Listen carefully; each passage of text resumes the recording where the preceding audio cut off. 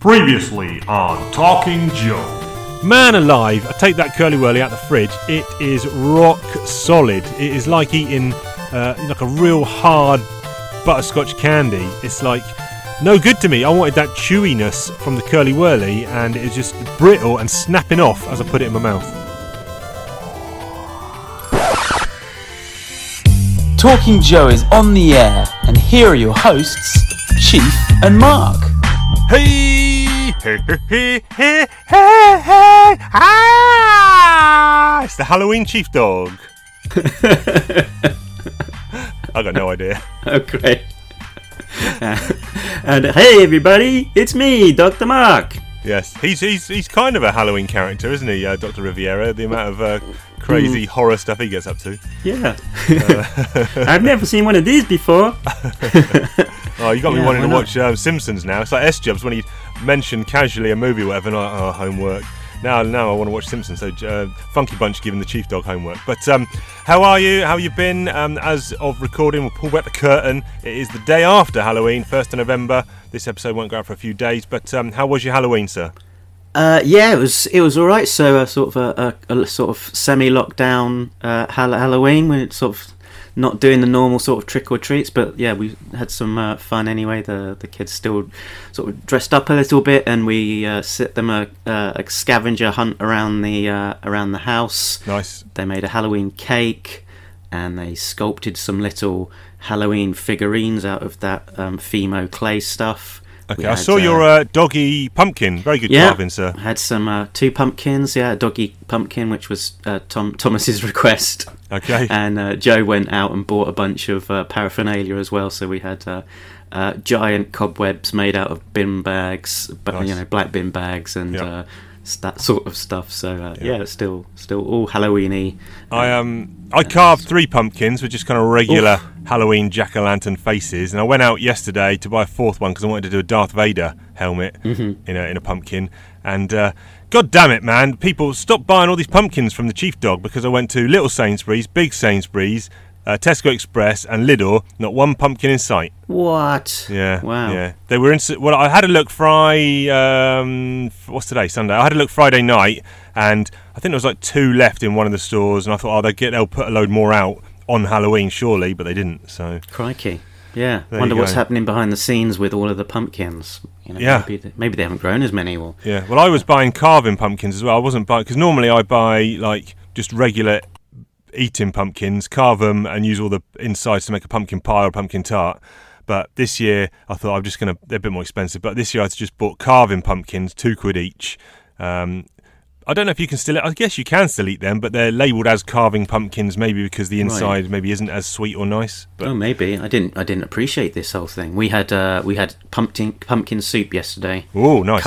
Curried pumpkin soup. Sounds good. Sounds good, like the it's Chief good. Dally. I've been watching some Halloween movies. Over the last week. Well, I say Halloween movies. They're kind of scary movies on the basis that they're not very good, and that is the Resident Evil franchise.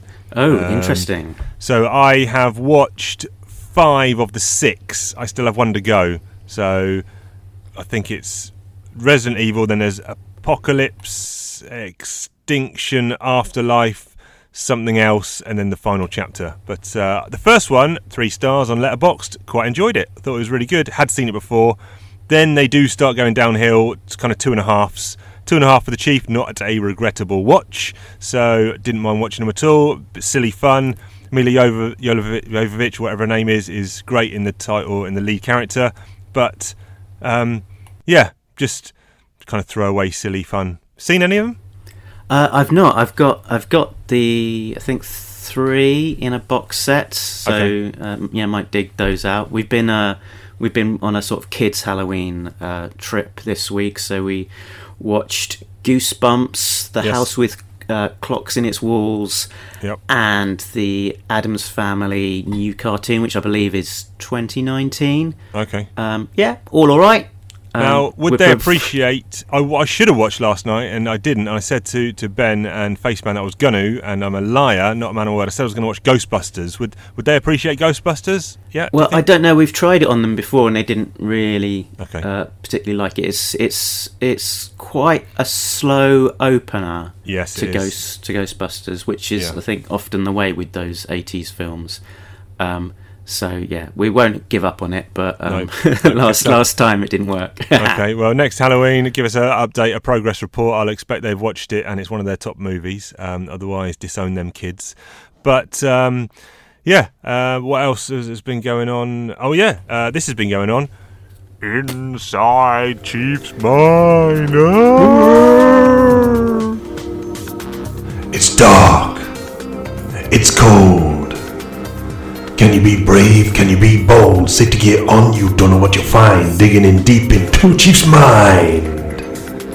Inside Chief's mind.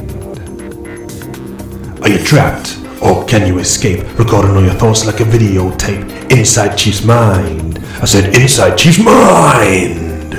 Yeah, so, I tell you what I'm not a big fan of, house hunting and people in those houses. No, so we are trying to move. We looked at 3 houses yesterday. The first one we looked at was very nice, but, you know, it's difficult. You've got a budget, you've got things you like, and then you make a short list of maybe 4 or 5 things you're like, these are essentials, and we're finding that just cannot hit all 5. So we want a garden, we want a good loft space, we want a kitchen diner, we want commutable distance, i.e. walk into school and to a train station, and then 5 optional is kind of parking, got a motorbike, no car, but when lockdown ends and people want to visit, nice to have parking.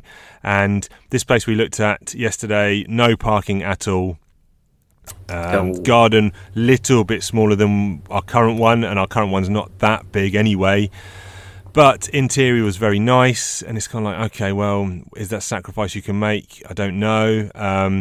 Then I actually went and knocked on the neighbour's door and said, you know, what's this area like? And I knew the area because this house is actually only 3-minute walk from my current house. But I kind of said, oh, what's this street like? And he said, yeah, really nice and quiet. He said, apart from the stoners that live on the corner and I smell weed all day. So, you know, how much stock do you put in that? So my missus is like, right, for the next 3 days, 3 nights, you need to go and lurk outside their house at 9 p.m. to see how much noise and what you can smell. And I'm like, oh, really? And I was like, on reflections, I was like, yeah, you probably do need to scope out a house at all different times of day to think for traffic noise, to look for, you know, who's about, what's the lighting in the area like, because my missus will be coming back from work late, walking home. So you actually do need to scope out a premises all different times of day. But yeah, I mean, if anyway, you're taking it properly seriously, then you've got these doubts about, you know, maybe how, you know, those neighbourhood issues. It's not, you know, it's worth investing a little bit of time in, considering we the looked price. at one in the afternoon. I sent you the pictures, and it was like, this is the house for the chief. It had nice porch, and it had a downstairs playroom, it had a conservatory, purpose built, then it had a real nice high-pitched living room lounge area, dining room, fully fitted modern kitchen, massive garden, kind of a landscaped area. Then at the back, the owner was a session musician, so he'd built a soundproof studio in the back. I'm like, this is massive. This can have scale electrics. It's a podcasting studio. Everything. It's an action figure display center. Comics can go in there. It's like, this is the one. This is the dream house. Slightly outside our budget, but we probably could stretch. We came out the property. I was like, right to the missus. Right, we need to offer on this ASAP. She's like, nah, I didn't really like it.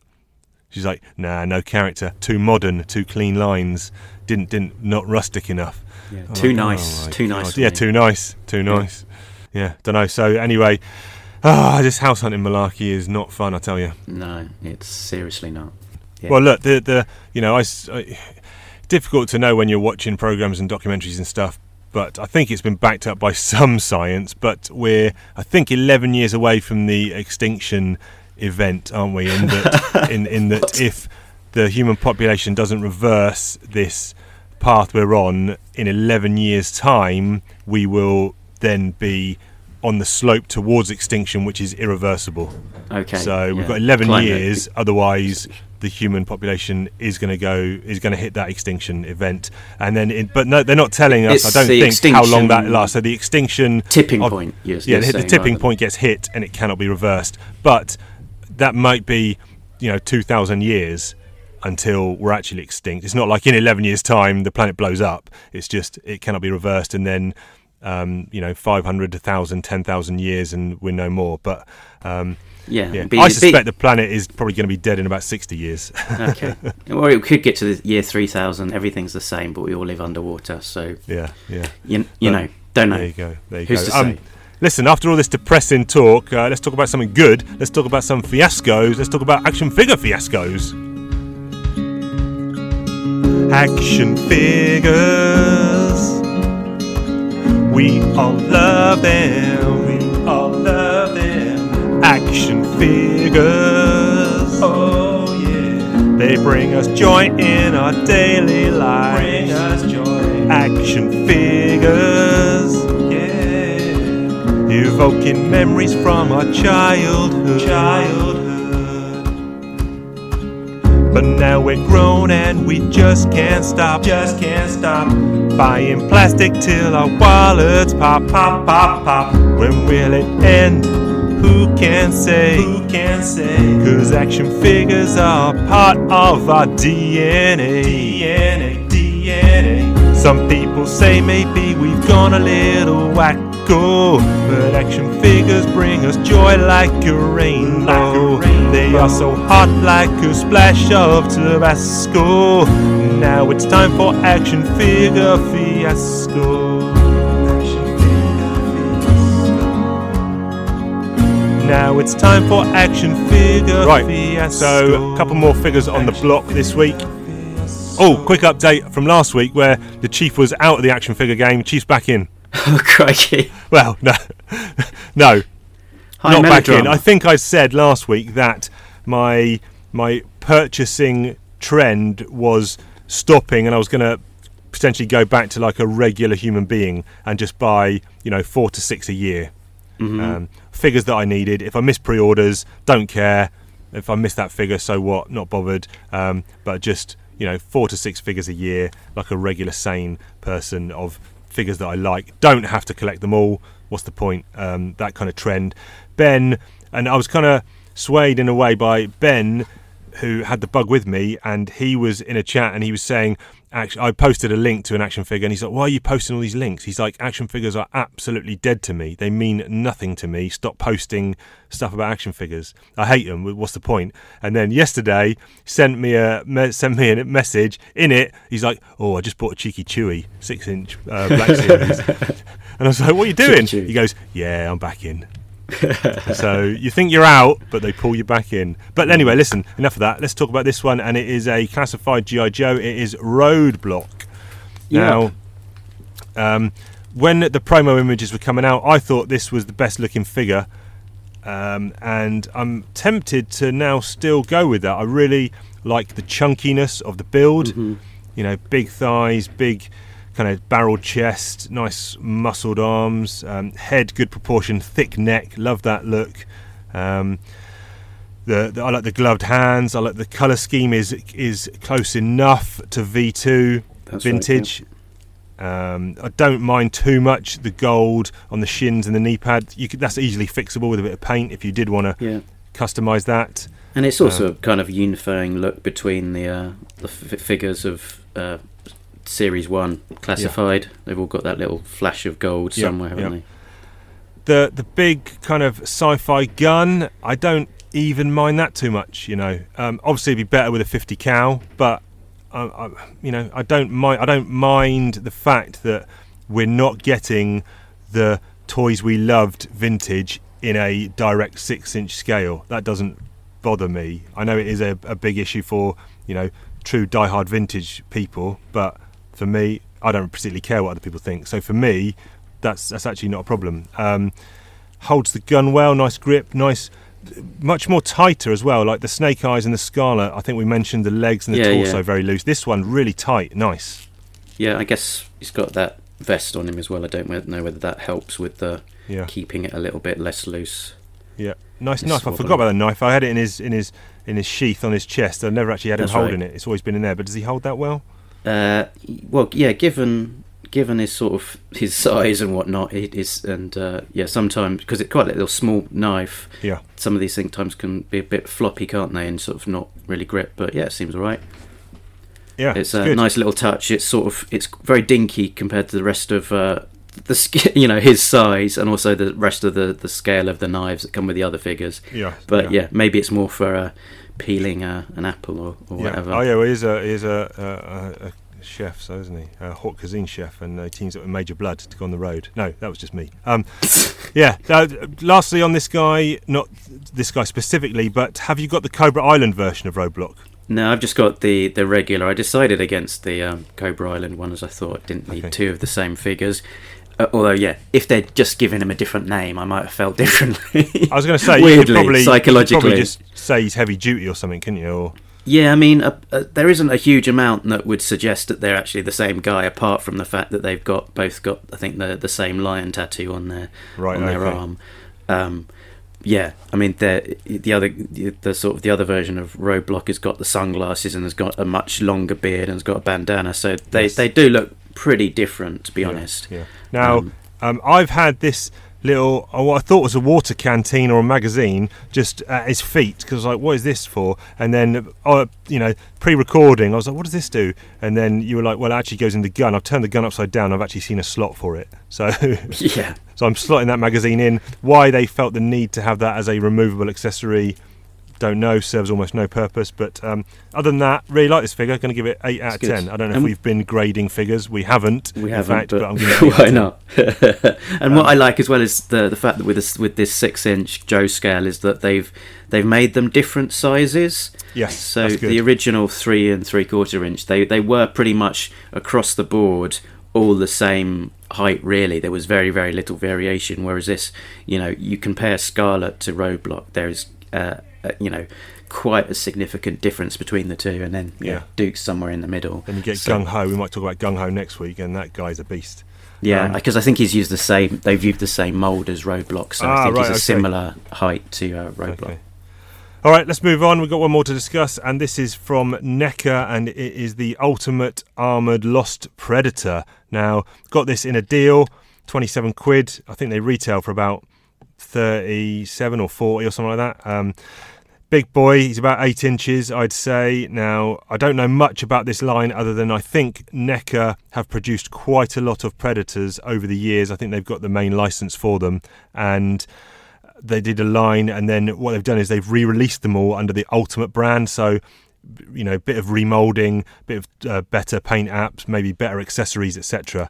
And the one I've got here, I think, is from Predator 2.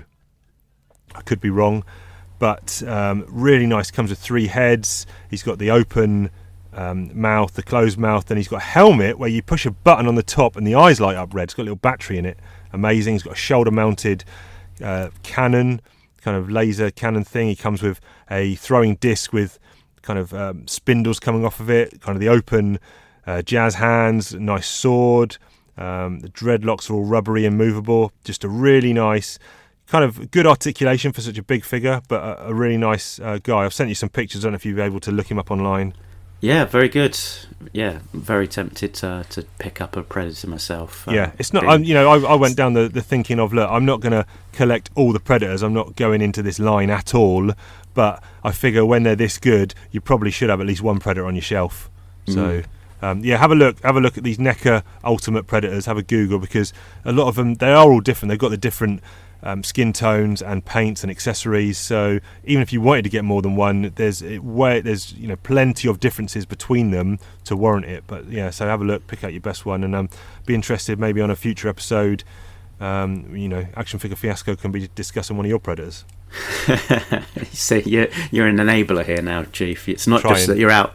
You're not just out of the game and back in. It's you're trying to push it on everyone else. Always trying. You need a Predator. Good stuff. More Action Figure Fiasco next week, but right now it's time for Comic Talk. Comic Talk, oh, Comic Talk. Barry Hammer writes them, Chief and Mark discuss them, whoa. Comic Talk, oh, Comic Talk. Larry Harmer writes them, Chief and Mark discuss them. Whoa! Okay, on this week's show we are covering issues 244 and 245 of A Real American Hero. These are from September and October 2017. Larry Harmer, S.L. Gallant, Brian Shearer and Jay Brown are your creative team. Yeah, so looking at these, any pick for favourite cover? Favourite cover? So, yeah, I think out of them, I would probably go for the John Royal variant on 245, which is Major Blood, sort of spotlight, and looking very much like Dick Dastardly. Yep. Same. No, I'm going the same. I think you've nailed the Dick Dastardly reference there. He kind of looks a bit maniacal, a bit kind of clownish, but still pretty badass at the same time.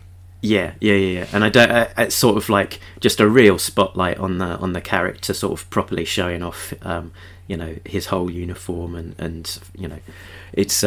I don't know if he's had a solo cover before, but is a great design. So it's lovely to sort of have him have a bit of a time in the sun to shine there. I think maybe could be getting it wrong. Maybe issue 106 where he's got his sniper rifle with Snake Eyes, bang, right. You're dead, or something like that. That's right. Yeah. But I think that's quite close up. You don't get to see his whole ensemble.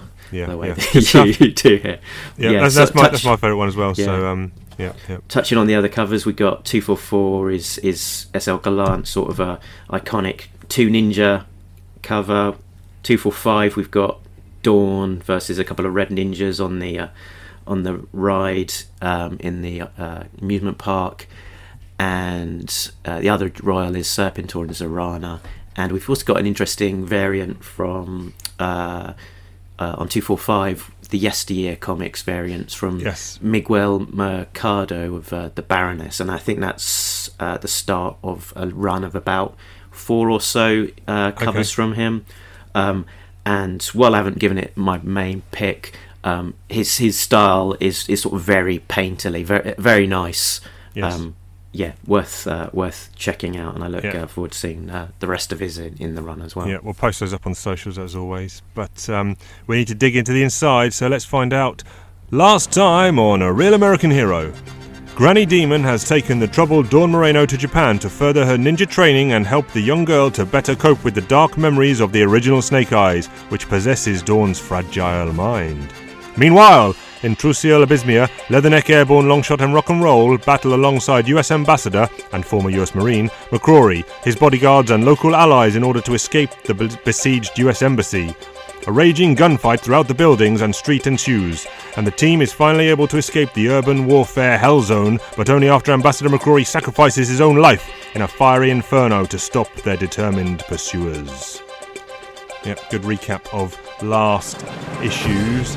But we're here to talk about these issues, and let's get into what's happening. Plot breakdown. So we start in the pit with Airborne Leatherneck Rock and Roll getting some chow following their last mission, and they bump into the new Joe, Naif Nasir, codename Mongoose, the new Arabic language specialist. Yep, and also in the Sierras, some troublemakers on quad bikes come across Snake Eyes' cabin and start vandalising it, only to be interrupted by Timber, growling at them. Over in Darklonia, an observation post has been set up to observe the Revanche Super Bat Factory by a team consisting of Big Ben, Ambush, Sightline and Bomb Strike.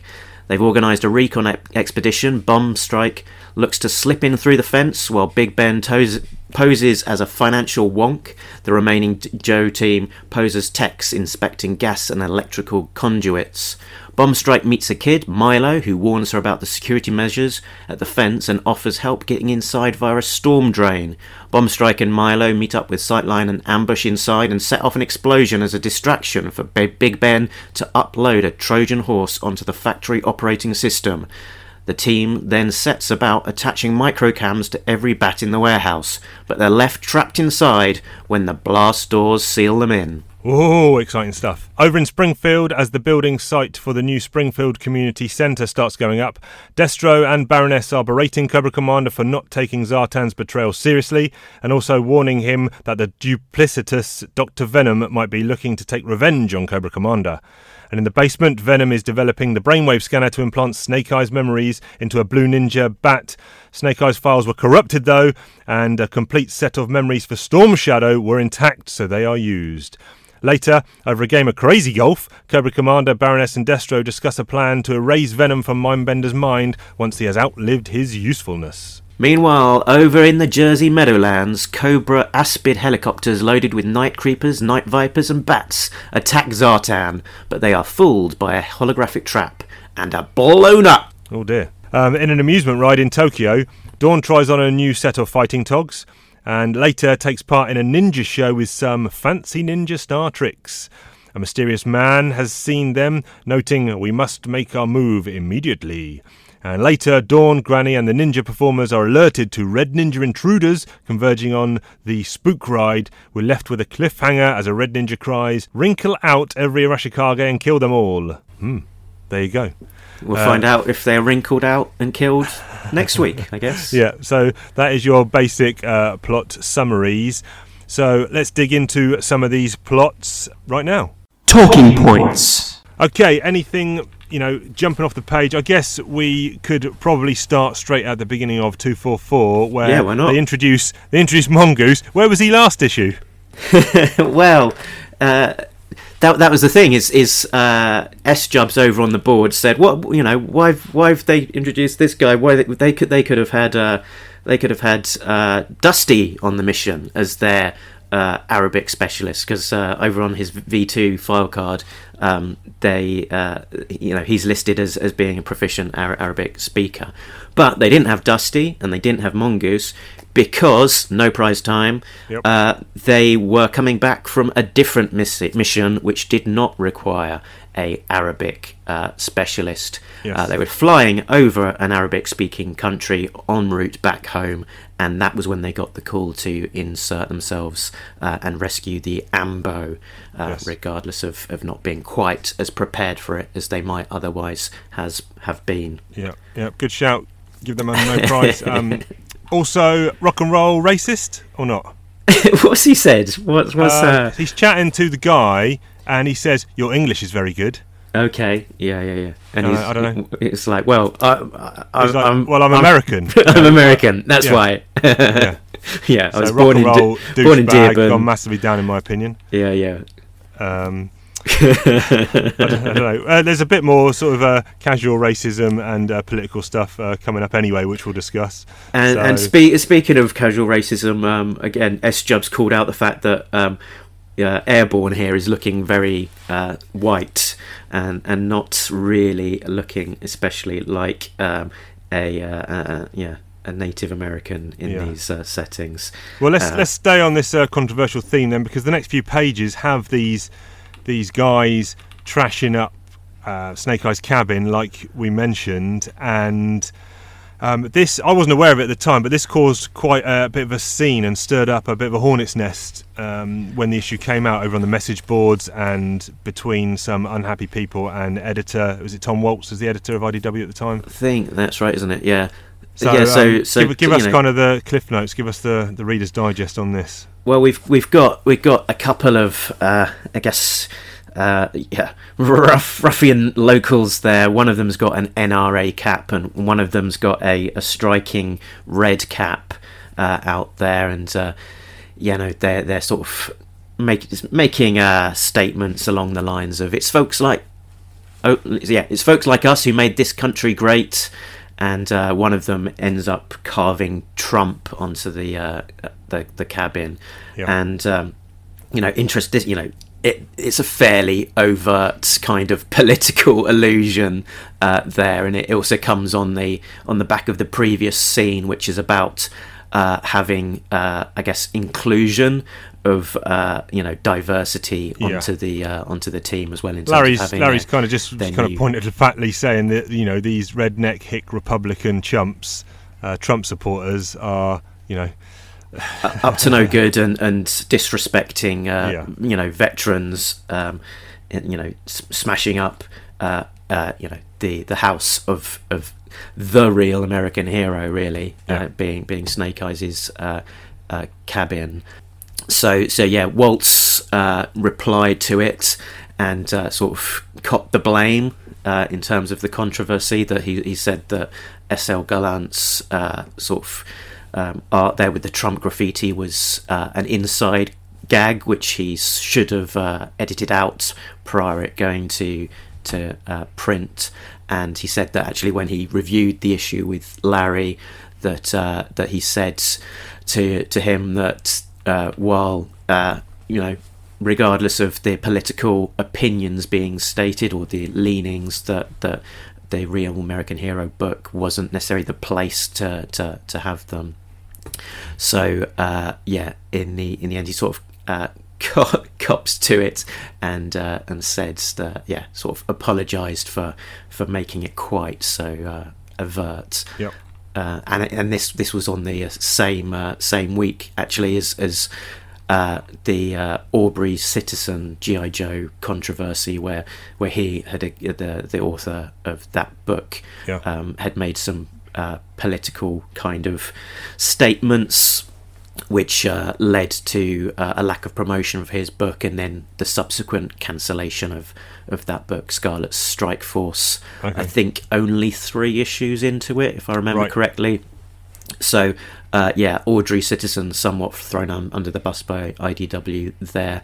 And interestingly enough, I don't know if it's entirely connected, but S.L. Gallant, I believe this was his, these 2 issues were his last on the book, and he hasn't really returned to it since. So whether that's coincidence or sort of retribution for that Trump graffiti, who's to say? I obviously don't live in the US. I don't particularly take any offence to any of the stuff that's in this book, or even if it was going the other way and there was allusions to theoretical Democratic supporters doing air quotes wrong things like that. I mean, that wouldn't bother me either. It's just a comic book, man. It's just words and pictures. I mean, nothing to get ruffled about. It takes a lot to offend me, to be honest, but if you're going to take offence with what these chumps are doing, the carving up a veteran's house and so on. That's a story. Roll with it.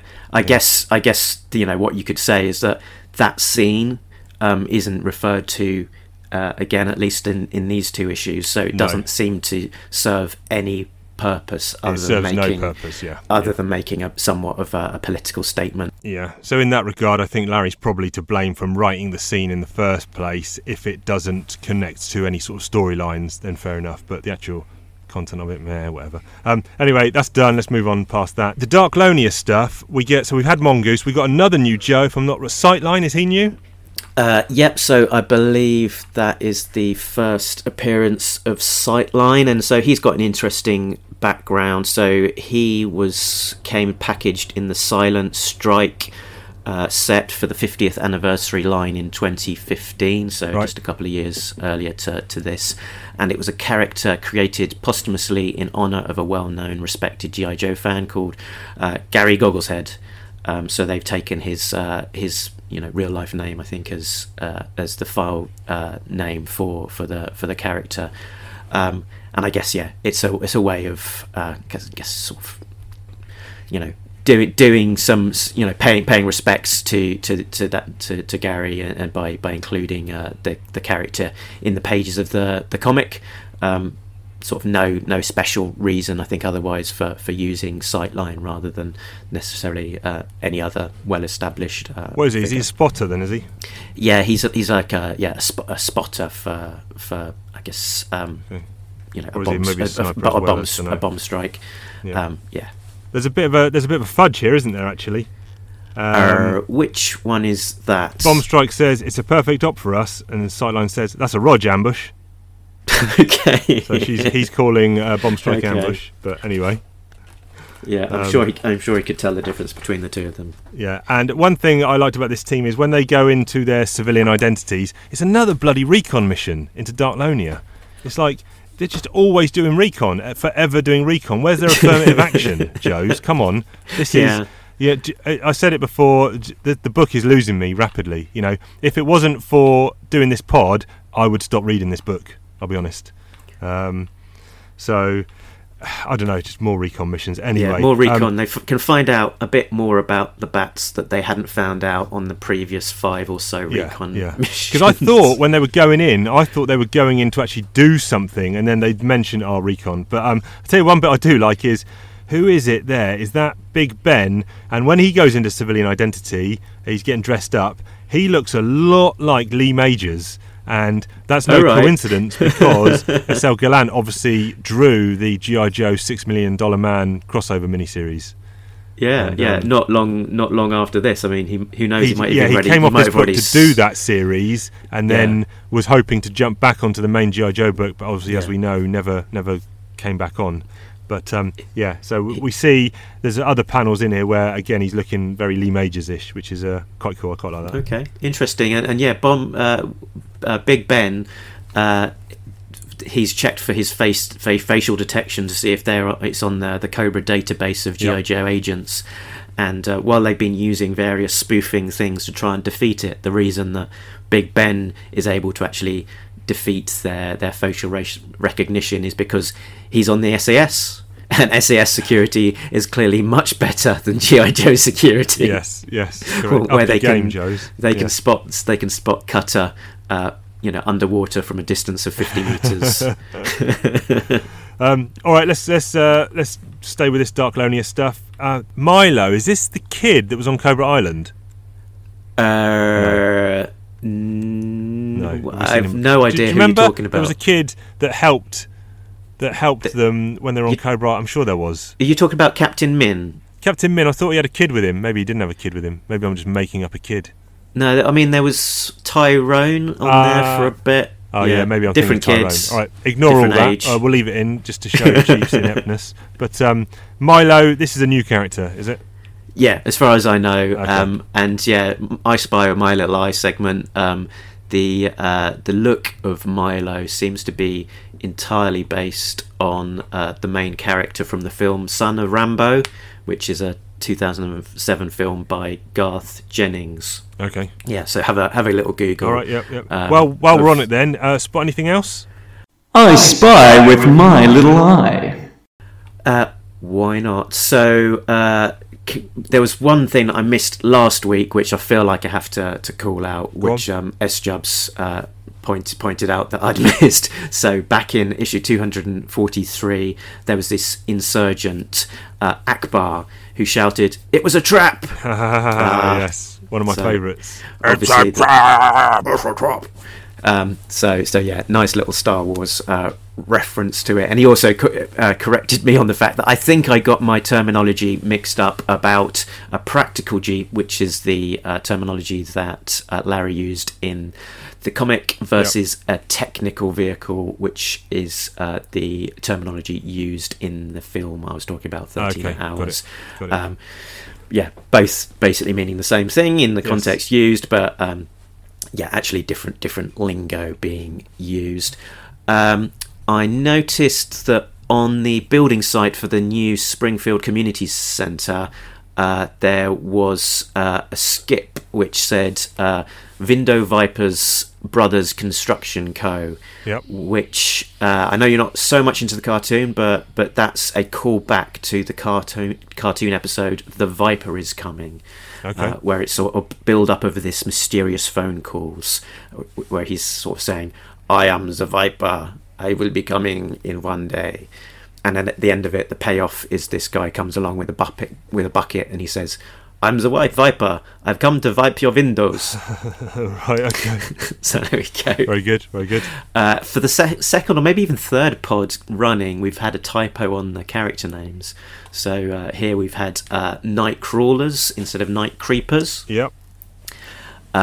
We had a mention of this Ellen Bogdan, who's the designer of Dawn's costume, and I think that must relate to something.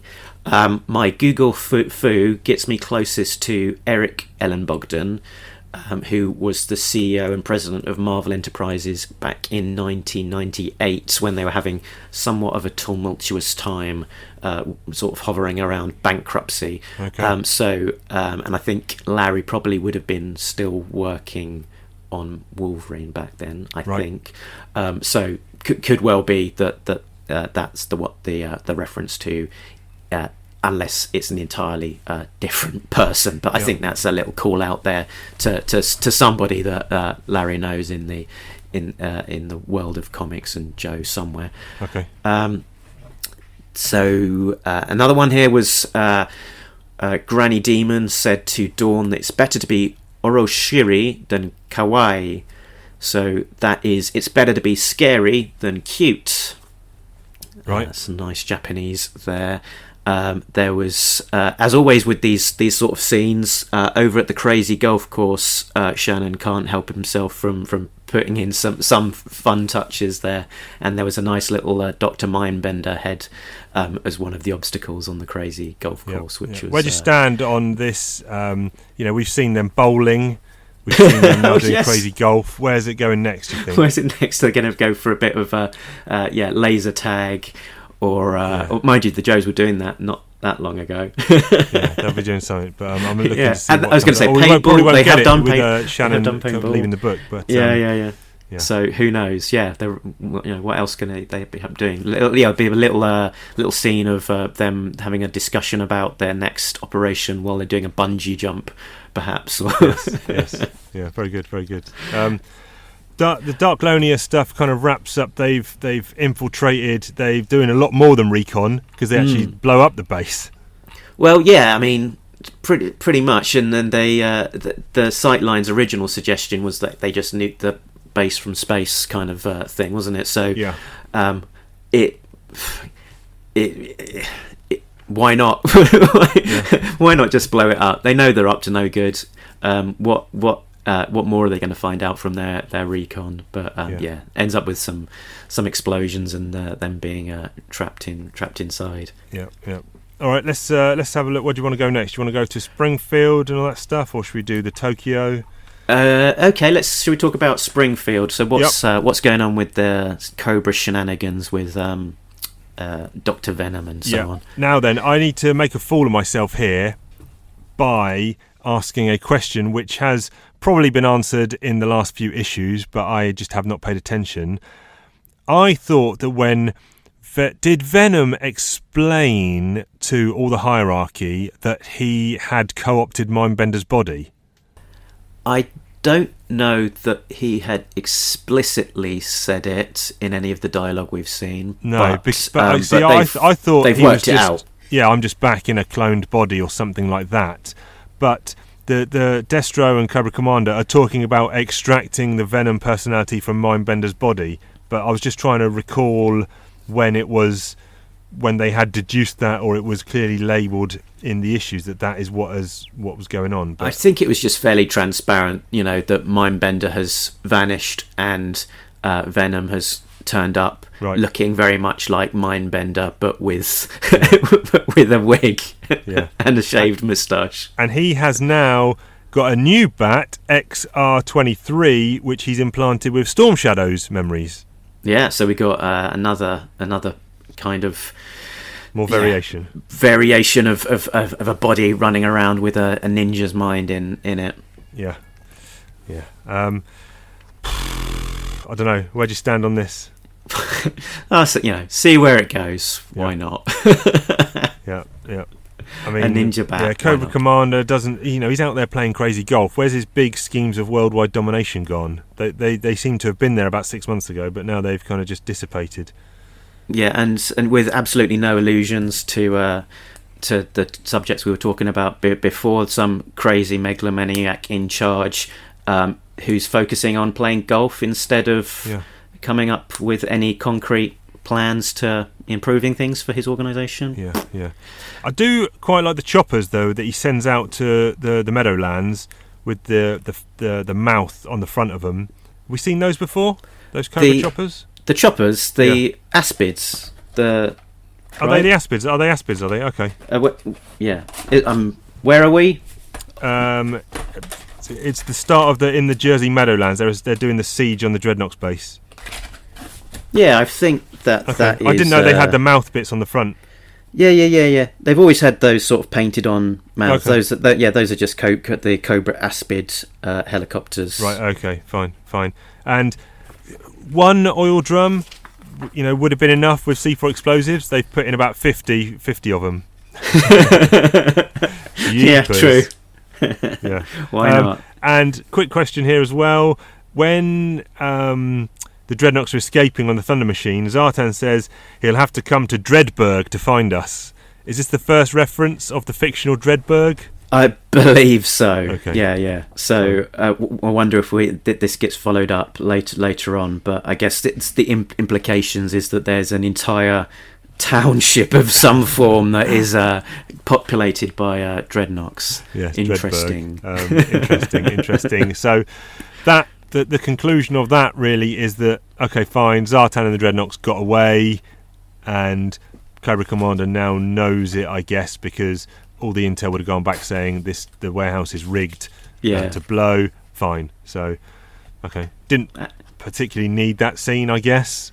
But I get it's just tying a little bow in the whole Zartan switching sides and Cobra recognising it and blah blah. But it's not the first time that Cobra have been fooled by their not respecting their GPS targeting either. So this time it was a hologram, and previously it's been the Joes just moving their tin hut a few meters along in the desert.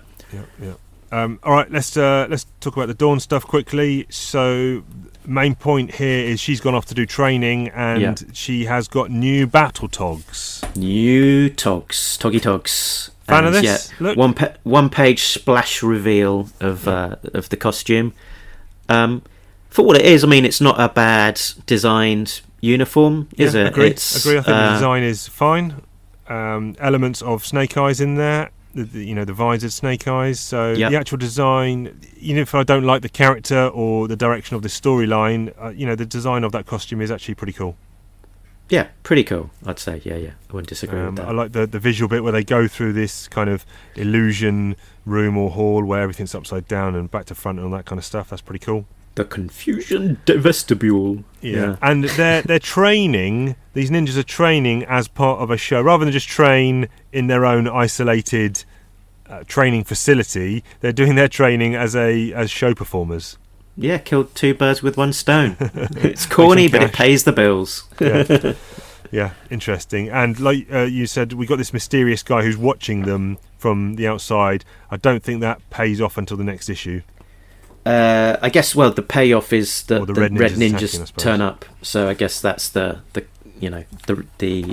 action that follows his phone call, tipping them off. I thought it was interesting that Granny puts a lot of stock in Dawn because she teaches her a manoeuvre called the Tanuki masking manoeuvre, which she wouldn't even teach to Snake Eyes or Storm Shadow. Yeah. And we don't as yet know what that manoeuvre is because on the next page the Red Ninjas attack and gets interrupted. Yeah. They try to winkle, obviously not wrinkle, out every Arashikage. So we'll find out if that Tanuki masking manoeuvre is mentioned in further issues or whether Larry's forgotten about it already. But we don't really know why the Red Ninjas are attacking at this point. Well, I wonder if we'll get it properly explained. It's, I guess, the long-lived feud between the Red Ninjas and of the remnants of the Arashikage clan. Yeah. Hopefully, it'll get somewhat explained. But let's hold my breath for next episode. Let's read. It's a 5-part storyline coming up, Dawn of the Arashikage. Let's read it all just in case, and then after reading it, we'll decide whether we want to cover all 5 issues on the next pod, or maybe cover 4 and then do 250 next episode or whatever. But listeners, if you are reading along, just read all 5, so at least you're prepared for whichever way we decide to go. Cool. But regarding, go on. I was going to say it's Nitho Diaz on art picking up next issue, isn't it? It is, yes, correct. Yeah, and so it's the kind of the end of the SL Gallant, Brian Shearer, Jay Brown team that's sort of seen us through, almost the best part of 100 issues. It's cap been off to those guys. Yeah, what a run! It's sort of almost unseen in modern comics that you have an art team sort of with such a long duration and body of work. There, it's easier to kind of call out the runs that are of that kind of length because they're so few and far between. That you've got your Eric Larson on Savage Dragon. You've got maybe Invincible by Kirkman and also Charlie Adlard on Walking Dead, and once you got past them, you're sort of then struggling to think who else has got such a large body of work of unbroken issues. Yeah, quite a lot of writers maybe from the 80s and early 90s, but not artists, definitely. Yeah. It's just the rigours of it's become common practice, I think, amongst the big publishers now that. Doing arcs, isn't it? So you'll get your artist on, he'll do a 4-issue arc or a 6-issue arc, then he'll swap for another artist to do 6, then he'll come back on. It's almost like rotating art exactly. Art teams. Very few artists can actually cope with that drumbeat of producing one issue a month, on time every time. Yeah. Can you imagine if if he had done this run 100 issues on Batman or something? He'd probably be the world's most well-known artist or something like that. But doing it on a book like G.I. Joe with such a low distribution, he probably goes under the radar of a lot of comic fans who don't read G.I. Joe. So yeah, absolutely. Caps off to those guys. We haven't actually finished talking about these issues because we do need to talk about the scripting. Favourite line of dialogue? Okay, any bits of dialogue that really popped out for you? So what did I spot? It was Dr. Venom. He does some sort of great sort of monologuing and sort of always brings a smile. So he says, "The Joes now have an incarnation of Snake Eyes, but it resides in an imperfect vessel, a mere slip of a girl child. What if the skills and memories of Snake Eyes were implanted in a truly formidable entity? Something like this?" Yeah, reveal. Reveal. Very good. I have chosen one just because I didn't know what it meant and it sounded funny, and I don't know if it's real or not. When Big Ben is getting into his civvies, he says, "I shall be in Mufti as a financial wonk, hoping for an investment opportunity." Just sounded funny to me because financial wonk. Is that a real thing or not? I don't know. Yeah, no, that tickled me too. I don't know that sort of word really, wonk, but I like it. Googling it. Wonk. Financial wonk definition: informal and somewhat derogatory, a new hire at a Wall Street trading firm. Very good. The term was popularised by the book Liar's Poker. Okay, financial wonk. I'm going to use that in everyday life as a derogatory. Hey, you financial wonk. Right, anyway, we'll wrap up this with who was our fave. Who is the MVP? Most valuable person in these issues. Who is the MVP? Is it a Cobra Joe or the enemy? The good guys are the Joes now show counter-terrorist force, but hush, it's on the down low. Pages of this book, go have a look. We're searching for guys or gals that have the hook. The hook of being the best thing in the story, chomping up scenes, front and center allegory. And let's not forget about those cats named Cobra, sipping Dom Perignon. Are you sure they're sober? Brainwave Scanner is back, gonna be messing. Big CC and Destro teach a lesson. Talking valuable, can we talk the dreadnoughts, grape soda, chocolate donuts, and then the jukebox? Who is the MVP? Most valuable person in these issues. Who is the MVP? Is it a Cobra Joe or the enemy? Okay, MVP time. 2 issues. Who are you picking? Hard to say, really. I've gone Dr. Venom just for the grand scheming and dialogue. Yep. What about yourself? I'd like to say no one. Not that I hated everyone, but just I struggled, like no one really stood out of doing anything of major importance. Maybe Big Ben, just for his Lee Majors wonk stuff. So let's go with that. Let's go. I'm going with the financial wonk Lee Majors. Excellent. Yes, we will. I think, even though this does lead into Dawn of the Arashikage, it kind of did tie up the Springfield stuff to a degree. It did tie up the Darklonia stuff and served as a bit of a prelude to the next arc. So let's rank this as a 2-issue story. How many Yojo Colas are you giving it?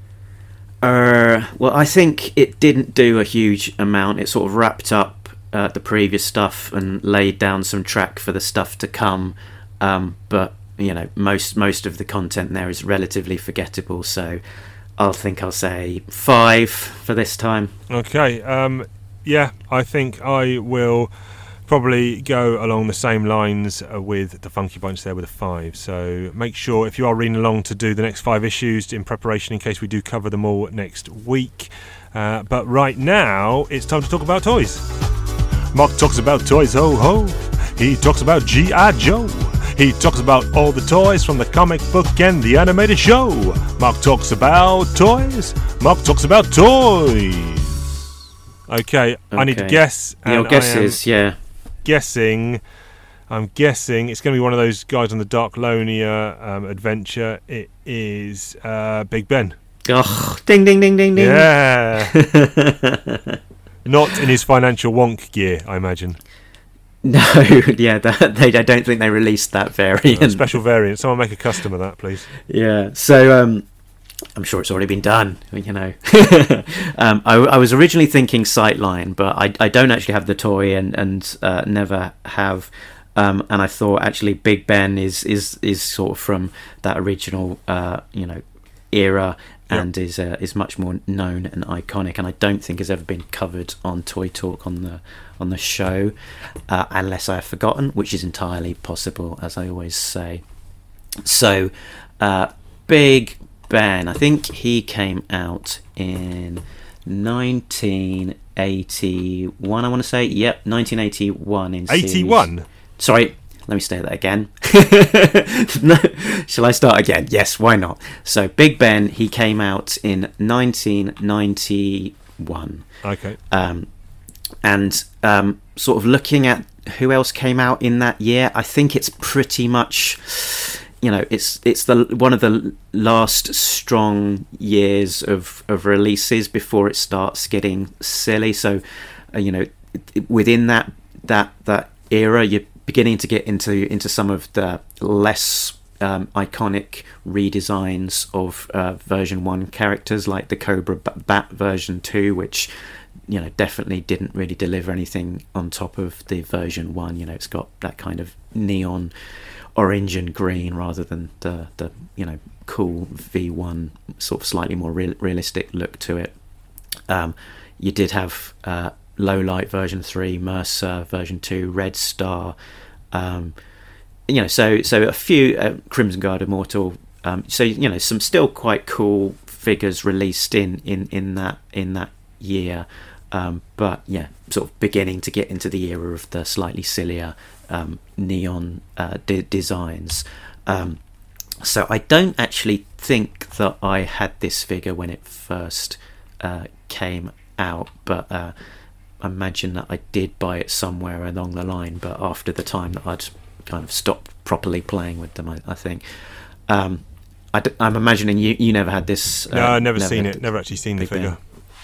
Yeah, ironically, both of us not having this one, which I think is the main Brit character in the G.I. Joe verse. But there we go.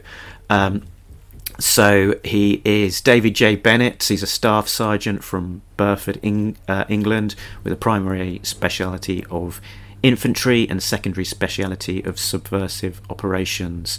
He's on a second assignment in temporary exchange program from 22 SAS. So interestingly, they're saying that he's on a temporary exchange there to G.I. Joe rather than necessarily being a permanent member. And they allude to in the in the comic itself, the fact that he's SAS and therefore is sort of ultra secret in terms of not having any records on the system. So let's read some of the blurb. The British SAS is roughly the equivalent of the American Special Forces, maintains an equally rigorous standard for its recruits. The combat records of the SAS personnel are classified, but it's assumed that Big Ben participated in the initial recon operations in the Falklands campaigns and in various covert operations. He received his initial training at Bradbury Lines Barracks in Hereford and was on the cadre of the NATO LRRP school in West Germany, being the long-range recon patrol. To qualify for the SAS, a candidate trooper must complete the Long Drag, which is a forced march over 30 miles through marshes and rough hilly terrain, carrying 50 pounds of equipment. The march must be completed in less than 20 hours and is a grueling test of endurance and land navigation. Big Ben completed his march in 12 hours and had a bit of supper and volunteered to go back and help search for candidates who got lost in the moors. Strong. And for the people in the UK, I think the SAS is somewhat of a kind of mythical feeling to it, that at school there was always somebody who had claimed to have like a dad or an uncle in the SAS, and they were the hardest person in the country. And we had the sort of the hostage siege in the embassy in England, which made a big impression for people who were there at the in that era. And actually for Action Force as well, we had the SAS sub team as well. So SAS being quite a big iconic thing really for people on this side of the pond, and sort of almost a mythological level of prowess, almost like sort of ninja levels of army abilities. And the design of the character itself, it's quite a cool look to him. He's sort of got this, I guess you'd call it a cap, would you, with the kind of the flaps? That's the only part of the design of the character I don't like. So I like the colour scheme of the khaki pants, the dark jacket, the ammo belts, the cuffs on the jacket are nice. Black gloves is a nice touch. I don't think we see enough black gloves in G.I. Joe figures. Boots look cool. Face, load of detail on the face, really nice. It's just that hat, it's just the white. I would like a bit more weathering on the white or something. It's just too stark, kind of popping out a little bit too much for me. Yeah, I can get that. And maybe grey to it instead. It's sort of not so stealthy, having the white pop as well. And he's got the camo on his face, which if applied in exactly the right way will spoof any facial recognition, as we found out from these issues. He comes with a great big machine gun and bipod, and a cool feature as well is that he comes with a grenade pouch with grenades in there, and I imagine those grenades being something that could very easily get lost at the size they are. But there we go. Big Ben, quite a popular figure, and one of those figures where less well known, less well used, but still has a lot of still a big favourite with a lot of fans. Good guy. Even if he's written quite poorly generally by Larry, especially in the early issues, in terms of his a bit shonky. God blimey, Mary Poppins, we're going to get these cobras and no mistake. But there you go. He's not, and not every Brit is Dick Van Dyke. American comic writers, take notice. But there you go. More toy talk next week. But we've got to segue into this little ditty. The Star Wars galaxy sure has a lot of playgrounds. Jedi Knights, evil Sith, bounty hunters, all doing the rounds. But there's a guy so cool, the Mandalorian. Now expand your mind and be a Star Wars historian. It's 10-Minute Mando. He's chasing a star. It's 10-Minute Mando. He loves Beskar. It's 10-Minute Mando in a galaxy far, far away.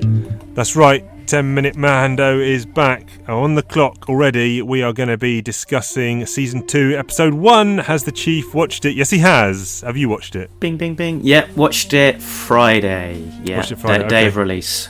I think chapter 9. I watched it something like at 8 a.m. Friday morning. Oh, very good. When you were messaging me, it sounded like you might be trying to stay up or get up at a ridiculous hour. No, so I was speaking to Ben about this, and I was like,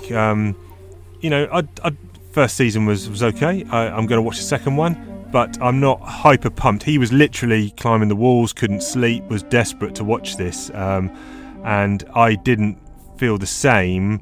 And if you told me you can never watch The Mandalorian, I'd be like, okay, fine. Wouldn't necessarily bother me. And he couldn't get that. He was like mad at me for not being super pumped about it. But having the same level of enthusiasm. Yeah, anyway. So what did we think? It was quite a long one. It was like 53 minutes or 55 minutes. So they've started out long.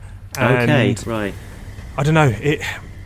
I came away thinking, I thought visually, seeing the Dune Sea, the Tusken Raiders, I like that kind of saloon feel at the beginning. Visually, I thought it was fantastic seeing the Krayt Dragon, although I guess budget didn't permit them to have it.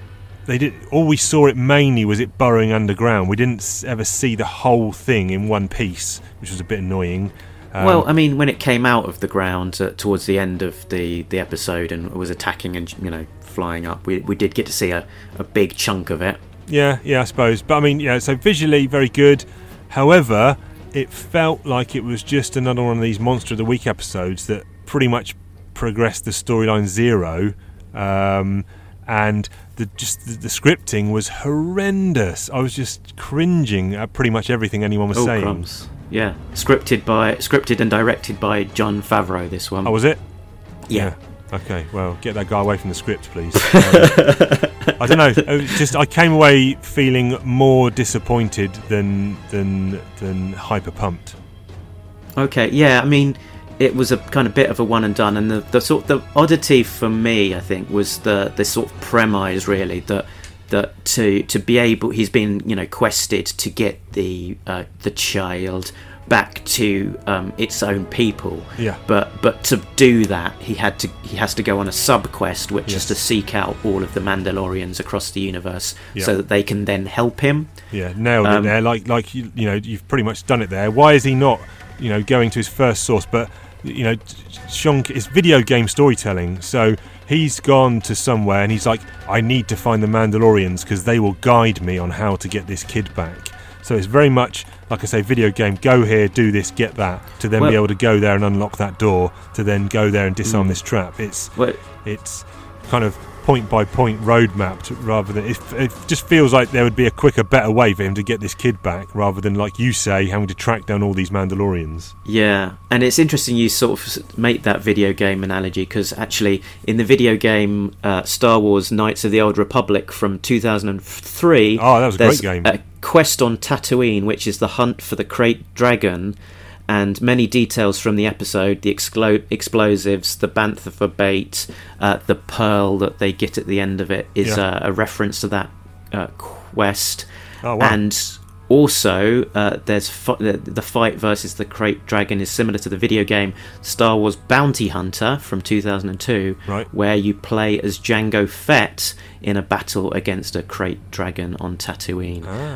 I've not played either of those myself, but interesting that this isn't completely new ground to the franchise. Interesting. That's good. Timothy Olyphant, I pretty much like him in anything he's in. He was pretty cool as the Marshal. Well, yeah, he's good, and I think he's fixed his teeth in recent years, so he's got like that sort of big white smile. Yes, but he's playing the Marshal, and I think the team on the Mandalorian, Favreau and co, they like to sort of pepper these like little Easter eggs in the way that they cast the piece, so that people can find these Easter eggs if they know about them or want to find them, but if they're not aware of them, it doesn't really matter. So Olyphant has a big background as playing Marshal, so he's in Deadwood, he plays a Marshal there, and in the Sheriff rather, and in Justified he also plays a Marshal there as well. and funnily enough, the bartender in Mando in this episode. Yeah, I recognised, even under all that prosthetics, I recognised him, either his voice or his face. Who's he? Yeah, he's W. Earl Brown. He appeared together with Oliphant on the HBO series Deadwood, where Oliphant was Sheriff Bullock and Brown was the bartender of the Gem Saloon. So the same dynamic of the sheriff and bartender. Right. So a nice little Easter egg there to be had. Oh yeah, I've just googled him. No, don't recognise him. Okay, But fair enough. yeah, I've got Deadwood box set, so I never actually finished it, so I do need to revisit that. But I don't know, like the storytelling. I was chatting to S-Jubs about this as well, and he was like, well, the Mando's like, give me that armour or I'll kill you and take it. And then a few minutes later, he's like, well, help me kill this crate dragon, I'll give it to you. And he's like, all right, yeah, fine. I'll do that instead, yeah. It would have been easier just to kill him, maybe. Yeah.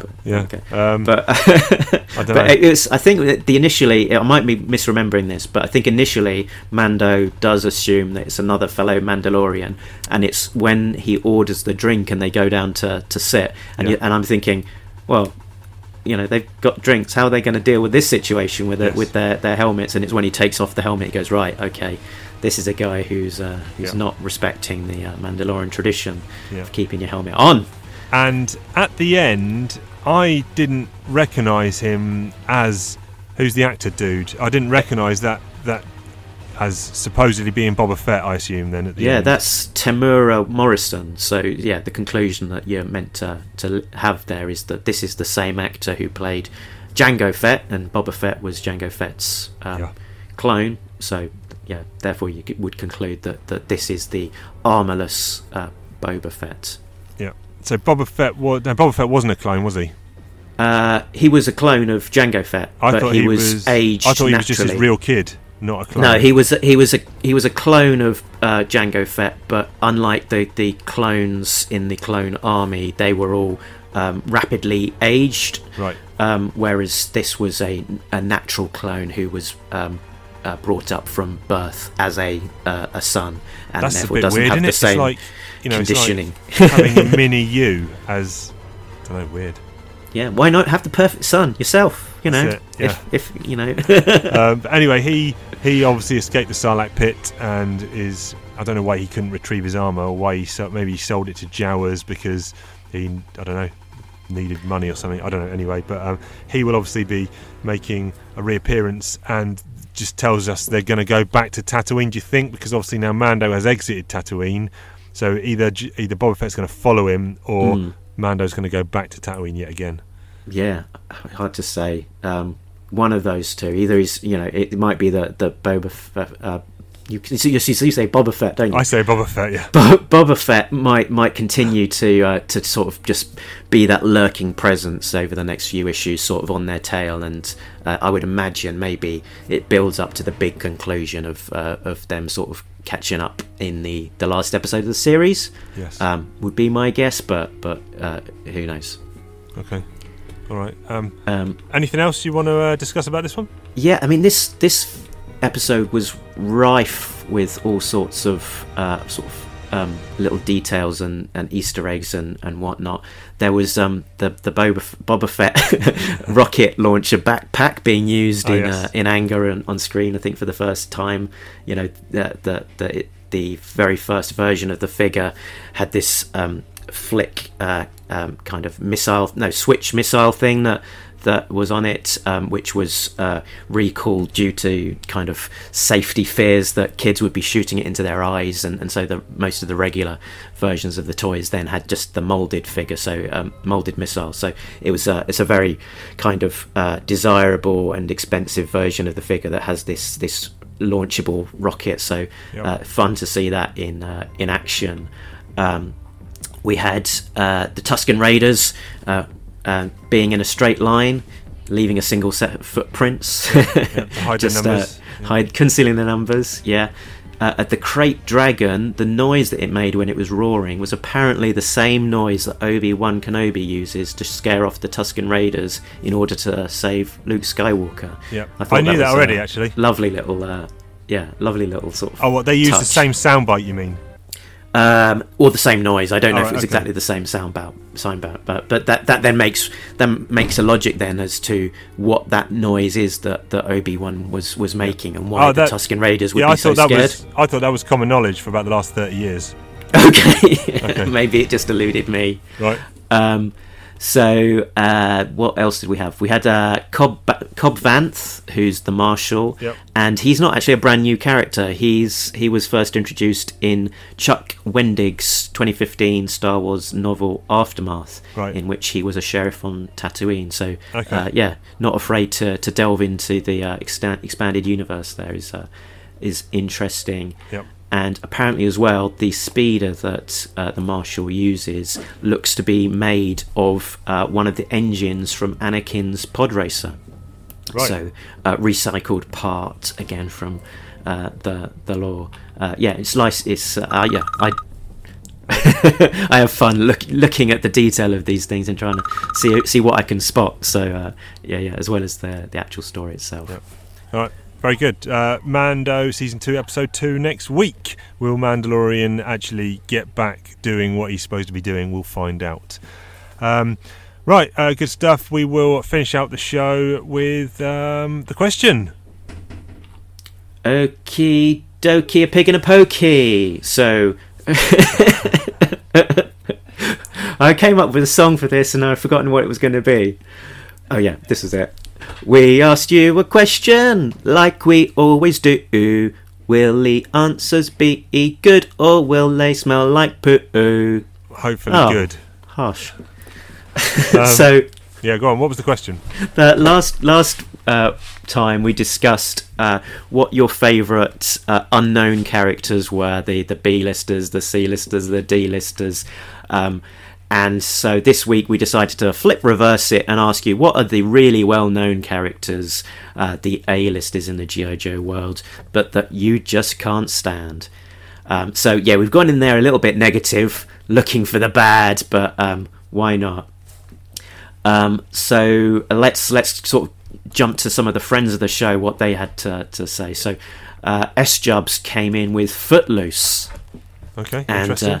His objection to Footloose seemed to be around the detail there in the file card, the fact that he seems to have sort of sleepwalked into being on the G.I. Joe team, rather than someone that has really sort of dedicated himself to a real sort of specialised career of being the best of the best. Yep.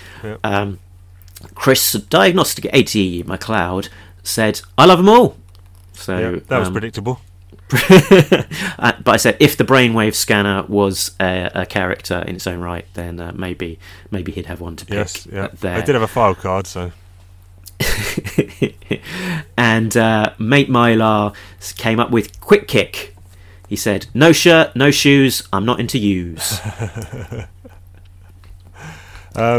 Yeah, and I think Duke appeared quite a lot from the general populace. Yeah, I was going to say, any guesses or remembrances of what the most popular ones would be? So there was two real leaders in terms of the responses of from the people across the socials. So Duke was one of them for sure. Who do you think would be the number two? Could it possibly be Snake Eyes? And Snake Eyes being the second. Ding, ding, ding, ding. Yeah. And if I've got my votes correctly, there's only one vote sort of between them, with Snake Eyes having 9 and Duke having 8. Yeah. So very, very close battle there as to being the least favourite. I guess Snake Eyes would probably suffer from oversaturation. Yeah, for sure. And Duke, I don't know, what people just didn't buy into him, I guess. Yeah, so I think Duke, there's a couple of different angles. I think it's kind of that perfect whiter than white character who can do no wrong. They're sort of particularly in the way that he's characterised in the Sumbo cartoons. There's the fact that he's got that giant grin on his V1 toy, yeah. which is slightly out of kilter with the rest of the line. and I could see that would rub people up the wrong way. And there was another chap who even said that, you know, he just seems to be a bit too hard on the team, just a bit too much of a tough sergeant. Snake Eyes being the sort of the saturation, the fact that he seems to have a, you know, get out of jail free card in terms of being a ninja and being able to do absolutely anything, and also the sort of the concentration on the whole ninja world as a result of Snake Eyes, and that little ninja dojo soap opera distracting from the you know, what should maybe be the thrust of the book, which is a kind of more military team versus terrorists hell-bent on conquering the world. Yeah, I get that. What about yourself? Anyone that you don't particularly shine towards? Yeah, I don't know, actually. Despite reading all of these answers, and I was coming up with the question myself, it would be hard to say, actually, what my own pick would be. I guess I never really gelled with Sergeant Slaughter, which it was a pick. Yeah. So let's say that. Okay. I'm struggling to, you know, pick anyone that I was like, yeah, no, let's get less of this person in or whatever like that. I mean, yeah, I don't know. I'm probably the same as you. That, you know, no one really stands out, I don't think. Maybe like Scarlet when she was in the Ninja Force stuff. Just, I don't know, that's a specific iteration of the character. But on the whole, I pretty much like Scarlet. So, yeah, I don't know. I'm gonna bypass that one. But we do. Thanks for all the responses as always. Keep them coming in. That's all good. Shall I call out a couple of the favourites of the other answers? So. Let's not cover all of the responses. You know, check out the socials for all of those great responses, and thanks for everyone for giving your take. I'll just call out a couple of the ones that made me smile. So David said Red Ninjas. So he said years of ninja training, but they appear in the dozens as cannon fodder. You know, where are they all coming from? You know, if you've been training as a Red Ninja for all of these years, you turn up to your first battle against Snake Eyes and are wiped out. Seems somewhat unfortunate. I liked someone calling out Blowtorch and just his colour scheme, and they said, was he supposed to be camouflaged because he was surrounded by fire? Nice. And Darren, last week, he's called out as one of his C-list favourites as Voltar, which we forgot to mention. So he's getting a shout out this week, but he's not going to be so happy with the fact that someone says it's their most disliked figure, because this is an interesting one. So it's Murky on Twitter. He says that Voltar means rape in Norwegian. So when me and my friends were playing with Voltar in the living room and said the name, my parents would look over in horror. Oh dear. Excellent. So those were a few of the call outs, but thanks to everybody who had their say. Yeah, I'm going to have a think about that. I'm going to have a hard think and see if next week if I can come up with a character that I don't particularly enjoy or like. But question for you, the listeners, for next week is, and I've forgotten it already. What was it? It's comics. Oh yeah. What? Yeah. So the question for the listeners for next week is, we're going to go a bit comic centric. So you may well be reading this G.I. Joe ARA run along with us. You may not be. You may have dropped it, or just like listening to the Chief Dog and the Funky Bunch talk nonsense. But what other comic books are people reading out there? You know, where are you giving your money to? Marvel, DC, Image, some other independents, IDW, Boom, etc., Dark Horse. What books are you reading on a monthly basis, or what trades are you waiting to get collected? Are there any gems? Tell us your top two books that comics that you're currently reading. And if you're not reading any current books, tell us what back issues or what old stuff you're reading. So give us your top two. We'll collate the information. I say we will, Mark will. And then we'll read out the best ones next week and maybe give us some pointers and tips about what we should be reading. So yeah, send that in. You can do that on all the usual places. That's Talking_Joe on Twitter, Talking Joe Comics on Instagram, TalkingJoeComics@gmail.com, and Talking Joe, a G.I. Joe podcast on the Facebook.